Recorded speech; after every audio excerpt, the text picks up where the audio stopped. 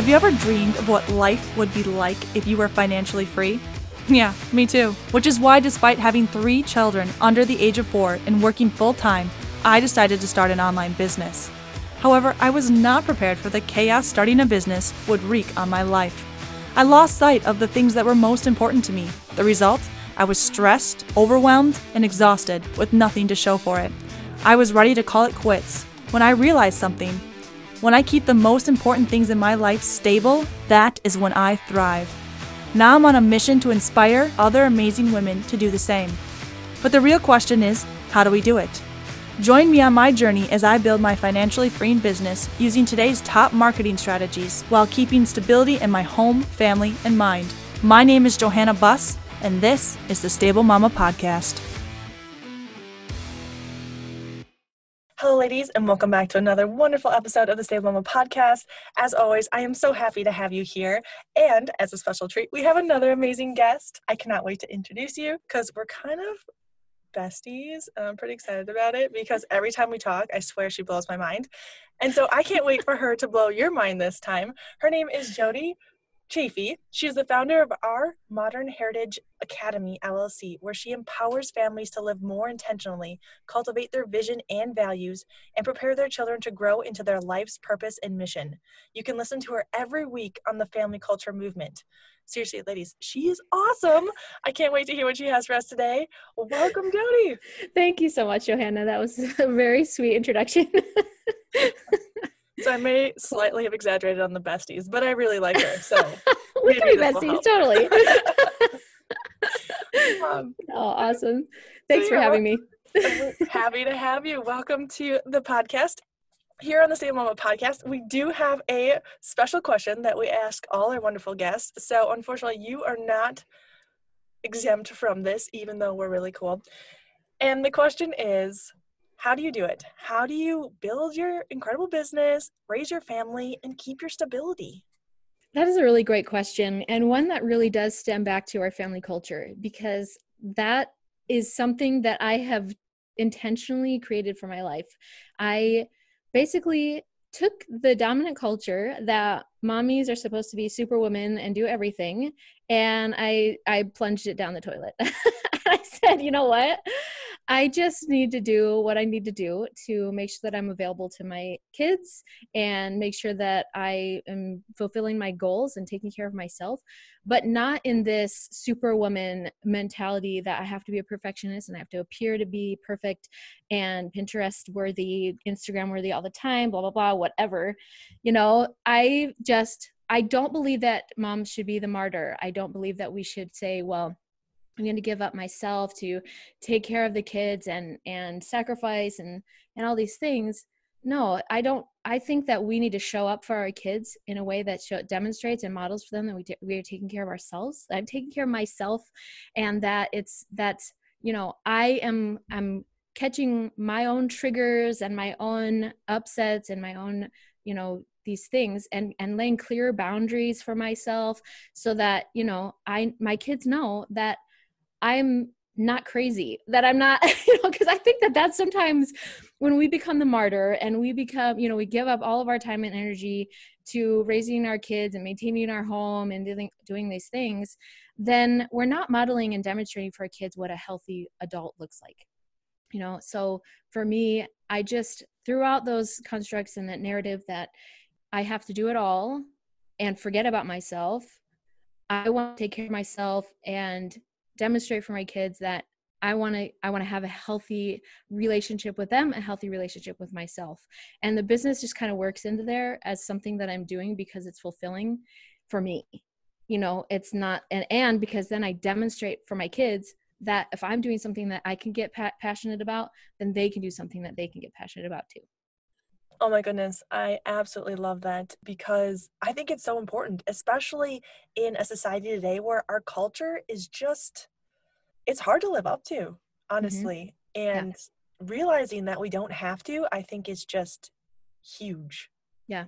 And like, it's okay to be, I mean, I just feel like the dominant culture is just like, no, you can't be mediocre. You have to be always aspiring. You always have to be appearing as if you're perfect. And it's like mediocrity is this like evil word that isn't, it's not necessarily like, I'm not necessarily aspiring to mediocrity, but I'm not saying I'm afraid of it either. You know what I mean? Like there's this healthy relationship of going, I mean, honestly, Johanna, like when I started my podcast and I started this whole journey in my business, it was because I had just read this book about like spiritual laws of success, Deepak Chopra, right? Awesome book. And one of the principles was like, let go of the outcome, because so often we're afraid of failure and we're often afraid of success. And you just let it go and you just be in the moment of appreciation of what life is handing you, being mindful of this moment, appreciating what stage in life you're in. And if that stage is just being with your family, being with yourself, like so many times we have to like always be either forward focused, obsessed about the future, or angry at ourselves because of something that's happening in the past, or angry at ourselves about how things aren't going exactly how they should be. But letting go of the outcome is just like, just be. Like, why can't we just be and embrace the now and whatever it is that is happening, so that we can just be. I don't know, like it's so much more fulfilling when you're not afraid of success or failure. You're not afraid of mediocrity. You're not afraid of any of the whole spectrum of any of that stuff. You just go, you know what? I just want to be present. I just want to be here and just be and just love whatever stage I'm in right now. Love this. And the reason why I love it is because I struggle with this. I go back and forth between those two states. I was actually just telling her before this podcast started how I was getting all nervous because I was doing a launch of my program and it hasn't always been successful in the past. And I was worried about the outcome. Like we just all of those things are things that you just learn from. I mean, that's really what it is. And so it's like, I think that we're so afraid of the outcome because it's like, well, it's out of my control. Well, that's right. It is out of your control. But what you do have control over is what you're doing right now and what you're feeling right now. And just be, and just love that. And so you're afraid of, don't be so afraid of, so much of our fear and anxiety has come from anticipation or it's coming from anxiety. But you can have a better relationship with that anxiety if you turn it into like an anticipation of something that you envision could be the best outcome possible, right? And you just allow that to wash over you and then go, but you know what? The only way that I can enable myself to get that outcome is to just be here now, doing what it takes to get to that place.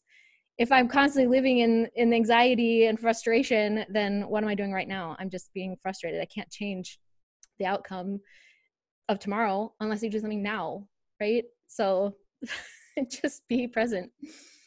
I love this so much because this is exactly what I need to do now. I've been trying to finish my sales page and I've been struggling because I'm worried about the outcome instead of just being present and doing it because it needs to be done and thinking about all the wonderfulness that could come from it instead of focusing on the possibility of negatives. Mm-hmm. Jody, every time, I'm telling you, every time. This is great. But I would love to dive a little bit more into your family culture movement because I really love this idea. So what kind of inspired you to start this? Well, it started because my family, we had been following the dominant culture, following the checklist of to-dos in order to get to quote unquote success or, worldly success. And it wasn't working. Like we were checking all the right boxes, going to school, finding the jobs, the career, starting a family, having a house, all these kinds of things. And even though my husband and I always have had a great relationship, our like financially and like as far as life like satisfaction, it was just tanked because like during the time when we'd gotten our degrees, it was during the recession, and so jobs weren't available. And my husband took a job that was just like whatever was available, and he hated it. And he worked in a couple of positions for like 10 years that he hated. And like I was doing the stay-at-home mom thing, and it was just like, well, is this going to be the rest of our lives for forever? That he hates his job and I'm just kind of hanging out at home taking care of the kids, which I don't have any problem with. I love my kids and I love raising them. But it was like, I needed to explore and figure out what was really going to help us to be happy and successful. And it came back to, for me, this idea that the dominant culture is teaching us that there's only one path to success. And That's a lie. There's many, many, many paths to success. And in fact, a lot of times the definition of success is like so vague and so it's just arbitrary, that it's like, oh, you're successful if you've climbed the corporate ladder and you become the CEO. Well, how many people actually attain that? Not many. And so, or your success if you go to the right colleges and you get all the grades and you get a good GPA and all this stuff. What does that even lead to? That doesn't always lead you to a good job or any kind of personal fulfillment, even if you can't do something that you love to do. So I just feel like my movement, it comes back to understanding how to say no to the dominant culture, and also how to be intentional about your family culture so that you can raise your kids in a way that allows you to help them to say no to the dominant culture. Because, that's the dominant culture. It's like this macro culture, all the things that impact your family, right? But the way that you impact that is the micro culture, the things happening inside of your home, inside of your family, that allow you to navigate this world. I use the analogy of navigating all the time with family culture, because it's like you decided with your family, you and your husband, you're going to basically go on a road trip with your family, this existential road trip, right? And your family culture is always there. Every family has a culture, whether they know it or not, whether it's by design or by default. And so often the default is just going on the mainstream highway, and you're like, okay, wherever this road takes us, we'll go because that's what everybody is doing.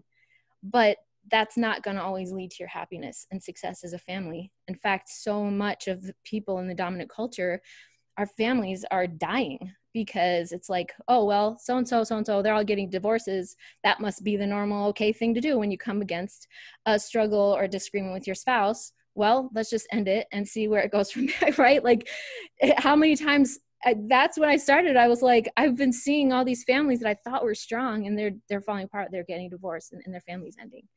Well, I wanted to figure out how to stop that from happening and to help people to navigate their own family, road trip, for lack of a better, that analogy, right? That you need to figure out how to define this vehicle that you're in. That is your family culture. Who are you? What do you represent? What do you want to be known for as a family? And then how do you navigate this? What is your destination and how do you get there? You want to be able to be a family again or still in 20 or 30 years? What does that look like? And so it's like, what are the family values that are going to help you get there? And all those things I use in the analogy, because it's like you have your GPS and you have your compass and you have road signs and street lights and all these kinds of things that fit with this analogy. And then, figuring out how you're going to maintain things if you come up against stressors and struggles in your family that make you want to either turn around, go home, or park on the side of the road and get out, right?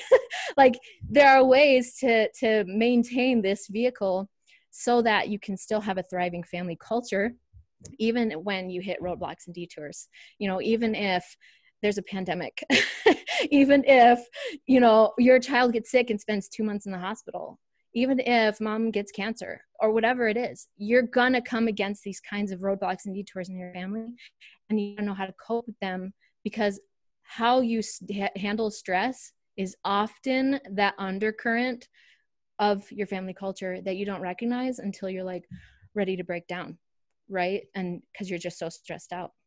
So it's all part of this process of navigating your family culture, who you are as a family, how to maintain those relationships for the long term, and defining success on your own terms. You can't see me right now, but I am violently shaking my head yes, because it sounds so wonderful. And I love the analogy because we were thinking of going on a road trip. Nice. It just fits perfect.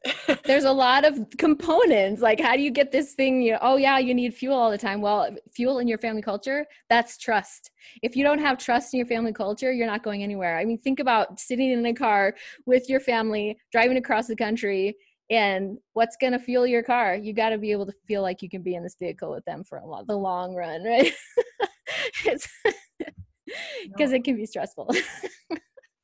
Just a little. I love this. This is so great. And honestly, there's so many different questions I want to ask you. And I feel like we could dive into this for a really long time. But I guess just to kind of give our listeners something that they can really do. I love the idea of the family culture movement. I love the analogy, and I think it's something that is just ridiculously important.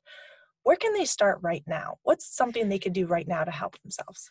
Yeah, the beginning, what I talk about is understanding how to identify your family culture vehicle. Like, what does your family look like?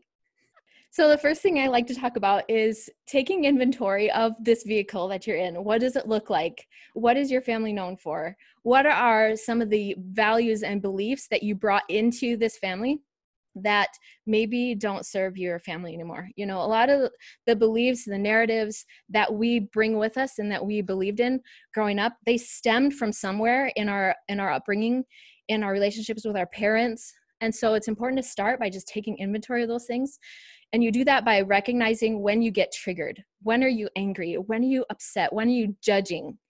Those are constructs and beliefs that you brought with you from your upbringing that can be dysfunctional.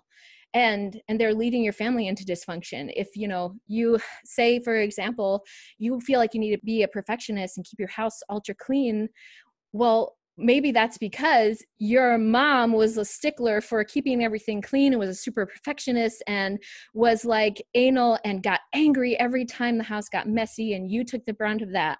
Or every time she comes over, she gives you a hard time because your house isn't immaculate and that stresses you out.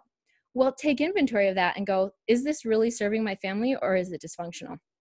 And if it's dysfunctional, question it and throw it out and redefine for yourself. Okay, I don't need a perfectly immaculate home to know that I'm a valuable person or that I'm worthy of love, right? Or that if my home isn't perfect, that we're not functioning well as a family. That's just not true. And so question those judgments, question those constructs and beliefs that aren't serving you so that you can create something new for your family. And just throw those things out the garbage, it's so many times. So my kids and I, we were reading the Secret Garden, and it's a fabulous classic book, right? So Mary, she had come from living in India where her ayahs would dress her, right? But when her family died and she finds herself living in England, and the servant comes in the room and she's like standing there ready to get dressed. And they're like, what are you doing? And she's like, well, my ayah always dressed me. And they were like, why would they do that? And she's like, well, whenever I asked, they would tell me it was just the custom. It was just the custom. And so that was like this excuse to not question what were the norms of their culture. Instead of going, well, why do I need to be dressed by my ayah? Well, because they treated you like royalty and these kinds of things. But when she came into a new culture, that construct, that belief went out the window. And so she needed to question, okay, maybe it's good for me to learn how to dress myself. And that's how it ended up being in the book. Basically she had to learn a whole new culture and understand this like new world that existed outside of what she had believed. And she grew from that, being able to transform her life by having a different worldview. I mean, that's really what our culture is we are cultivating and socializing our kids to their worldview. And we grew up with a certain worldview that we were socialized into. And this social conditioning, it's not always healthy. And it's okay to take inventory of it, question our judgments and our fears and our anger, and take inventory of that and just let go of those things that don't serve you. So good. So good. I love it. And I love the cheese analogy. I really like that book. It's a great book. It's great. Awesome. Well, yeah. I love our time together. I learned a ton. Where can we find out more information about you? So you can go to homeandfamilyculture.com. That's where my podcast is landing page. That's the landing page, and everything stems out from there, branches out from there, all my social profiles and wherever you want to listen to the podcast and stuff. So homeandfamilyculture.com. Absolutely love it. Jody, thank you so much for taking your time today and joining us. Thank you, Johanna. Thank you. Hope you have a wonderful day. Thanks, you too. Thank you for listening. If you liked today's episode, could you please take a minute to rate and review my show? It would mean the world to me. Also, let me know if you have any questions or if there's something in particular that you are struggling with so that we can cover it in future episodes. And don't forget to subscribe so you don't miss out. Remember, progress is being just 1% better today than you were yesterday. You got this, Mama. See you on the next episode.